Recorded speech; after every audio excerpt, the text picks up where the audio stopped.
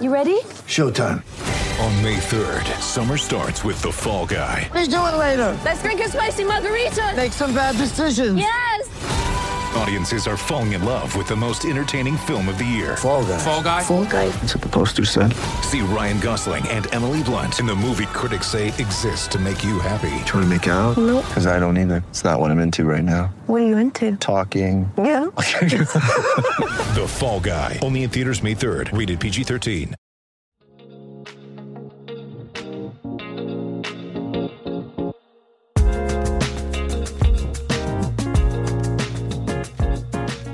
Hello, and welcome to the Doctors of Running podcast, where we, a group of doctors of physical therapy, discuss the art and science of the stuff that we're putting on our feet. I'm Andrea Myers, and I'm here to talk about my favorite shoes of 2022. Unfortunately, I wasn't able to join the rest of the team when they recorded the Best of 2022 episode, so I'm here today to share my thoughts on the shoes that stood out for me this past year. The first category I'm going to start with is the Daily Trainer category. And while the New Balance Beacon is my hands-down favorite daily trainer, it's not a 2022 shoe. So the shoe I actually put the second most miles on this year is the Saucony Tempus. The Tempus actually surprised me a little bit with how much I like it, which is a good illustration of why just looking at the specs of the shoe doesn't always translate to how it's going to feel or how much you enjoy running in it. Saucony did a great job with the Pebax midsole of the shoe. They really balanced out responsiveness with cushioning, and I found this shoe just to be so incredibly consistent and reliable for my easy runs. No matter how tired I was, no matter if my feet were sore, I knew how the Tempus was going to feel, and it always felt good. I never had any hot spots in the shoe, never had any discomfort, never felt like the shoe was forcing me to run in a particular way. So I've got to say the Tempus is the best daily trainer that came out this year. I really like the fit of the upper of the shoe. Some Saucony uppers are a little too tight in the forefoot for me, but I found the mesh upper of the shoe to be just the right width, not too wide, but not constrictive at all. I never got any irritation or hot spots here.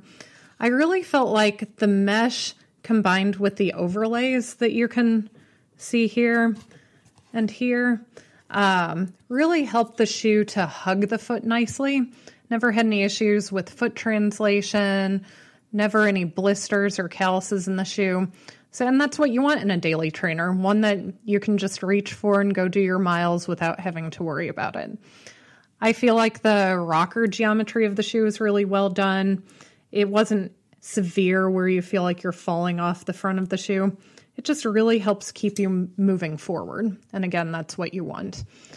I really enjoyed some of the non-traditional stability elements of the shoe, so much so that I chose the Tempus for the best stability shoe of the year. So I'll talk about that a little bit later. But for me, the Tempus is the best daily trainer of 2022. So moving on to the next category, the Max Cushion category, my pick is the New Balance Super Comp Trainer. When I first got the shoe, I wasn't sure how much I was going to like it. I thought it felt heavy, and the huge stack height kind of put me off, like, oh, am I really going to like running in a shoe that is so tall? But as soon as I went out for a run in it, I joke, it kind of feels like you've got a dirt road strapped to your feet. You just don't feel the pavement at all. And sometimes when you're really tired or if your feet are really sore, that's what you need. You still need to go get your miles, but you need to not feel the ground. And that is what the SC Trainer is best at, for sure. I really like how New Balance did the rocker geometry of the shoe. It's got a really nice heel bevel for people who land more on the rear foot. For me, landing on my lateral midfoot just felt like I landed, and then the forefoot rocker just propelled me forward. And when you're really tired, it's nice having that assistance in pushing off and keeping your feet turning over. I also think that they did a great job with the upper. I like the asymmetrical laces across the dorsum of the foot. really prevented any irritation from the laces. I also found that the mesh, which has just a little bit of stretch to it, really reduced any potential irritation that I might have around the ball of the foot. Even if I had done a run earlier that day and the shoe I ran in irritated the ball of my foot a little bit, if I had a second run later that day and I wore the SC trainer, my feet felt fine. So that's really, that was a big positive for me, that I had a shoe that I could wear and be confident in, even if my feet were sore. This is an 8mm drop shoe, but because of the rocker geometry, it feels less to me because of where I land on my lateral midfoot. So give it a chance, even if you tend to prefer lower drop shoes like I do. You may find that it feels like a lower drop shoe than stated. So the next category we're going to talk about is the stability category. And like I said, my pick for that category is also the Saucony Tempus. The Tempus is really a game changer when it comes to stability shoes. We don't see any traditional posting in the shoe, but what you do have are a lot of what we call non-traditional stability elements that are meant to help center the foot and guide forward motion rather than forcing the foot to move in any particular direction. So the Tempus has some pretty good sidewalls built into the midfoot. It's got some sole flare the whole length of the shoe, more so in the heel and the forefoot, tapers a little bit in the midfoot. And it's got nice rocker geometry, heel bevel, forefoot rocker, and all of these features serve to help center your foot regardless of where you land and help to promote forward motion. So as someone who really doesn't like traditional stability shoes because it puts me even more laterally on my midfoot, I found that landings were comfortable in this shoe, and I felt like it just helped propel me forward. It didn't force me to do anything, but it just made my running a little bit smoother.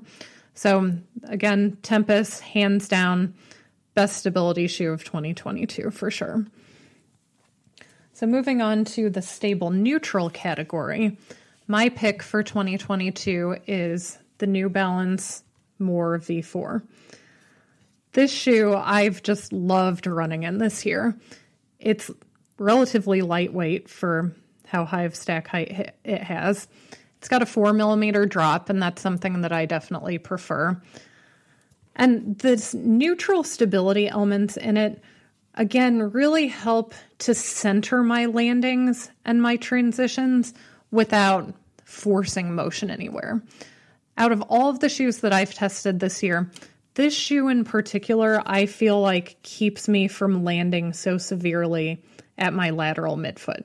And I think that's because of just how much lateral sole flare there is in the forefoot of the shoe.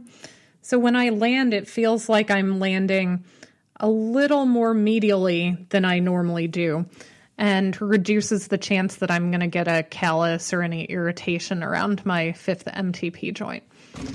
The other really great stable neutral features of this shoe are just how wide the base is. There aren't many shoes out there that have a wider base than this. Again, got some nice sidewalls through the midfoot and the forefoot. The heel counter is really well done. It's not rigid, but it secures your heel nicely, and there's lots of nice padding internally to just hug your heel, again, without forcing your rear foot to do anything. Unlike the SC Trainer, I found that I could use this shoe for faster paces, probably because it's lighter weight, because of its lower drop, and because the rocker geometry is just a little bit smoother than the SC Trainer. So I felt like I could make the shoe do what I wanted, as opposed to the SC Trainer kind of making my foot do what it wanted, which sometimes you want the shoe to help you out a little more than others, but I did like the more muted rocker geometry in this shoe as compared to the SC Trainer. So for stable neutral, I think that New Balance really hit it out of the park with this shoe, and I'm really excited to put more miles on it. You can see I've barely worn the rubber outsole at all It's just dirty, but there's really no wear anywhere. So I expect pretty good durability out of this shoe. So the next category is trail shoes. And I used to do a lot of trail running. We've got a lot of really technical trails here in Connecticut. But unfortunately, I've had several pretty bad ankle sprains, and that's one of the things that kind of helped me transition more over to the road. But the reason I've chosen the Saucony Endorphin Edge as the best trail shoe of 2022, there are a lot of great features about it, but the number one thing for me is this shoe feels like it keeps me from rolling my ankles. And it's not a stability shoe, but because it's got some sole flare in the forefoot and because of the asymmetrical carbon plate, it just feels like it keeps me from landing too far laterally at my midfoot, and it helps me to transition to push off a lot better than other trail shoes I've run in. Besides that feature, which I really appreciate, it's lightweight. The PowerRun PB midsole is responsive. It provides sufficient cushioning, but it still provides enough ground feel when you're on the trails, which is important. I don't like really high stack trail shoes because you need to feel what you're running on so that your body can respond to the change in terrain. And I think that the Endorphin Edge just does a great job of balancing cushioning, responsiveness, but still preserving ground feel. Again, really nice fitting upper, really comfortable. I never felt like my foot was moving around in the shoe, even if I was on really technical terrain. So I'm really impressed with Saucony's shoes this year, and particularly impressed with the uppers of a lot of their shoes. I've done most of my trail running this year on a bridle path. That's, fairly wide, but it's got a ton of rocks, a lot of roots, it gets muddy. And I've taken the Endorphin Edge up to 15 miles on that trail without any worry about rolling my ankle, without any discomfort or hot spots. It's an awesome shoe. I did use it on some more technical single track as well. And it's just so nimble and light. And again, it gives me a lot of confidence on the trails, which is something I've struggled with since I've had so many ankle sprains. So top trail shoe of 2022 for me, the Saucony Endorphin Edge. So now we're going to move on to the performance categories. And the first category is non-plated performance trainer. And for me, there was no question in my mind what my choice was going to be. It's the Topo Spectre. So while I love plated performance shoes, I really like having a shoe that's not plated that I can use for intervals more often than not.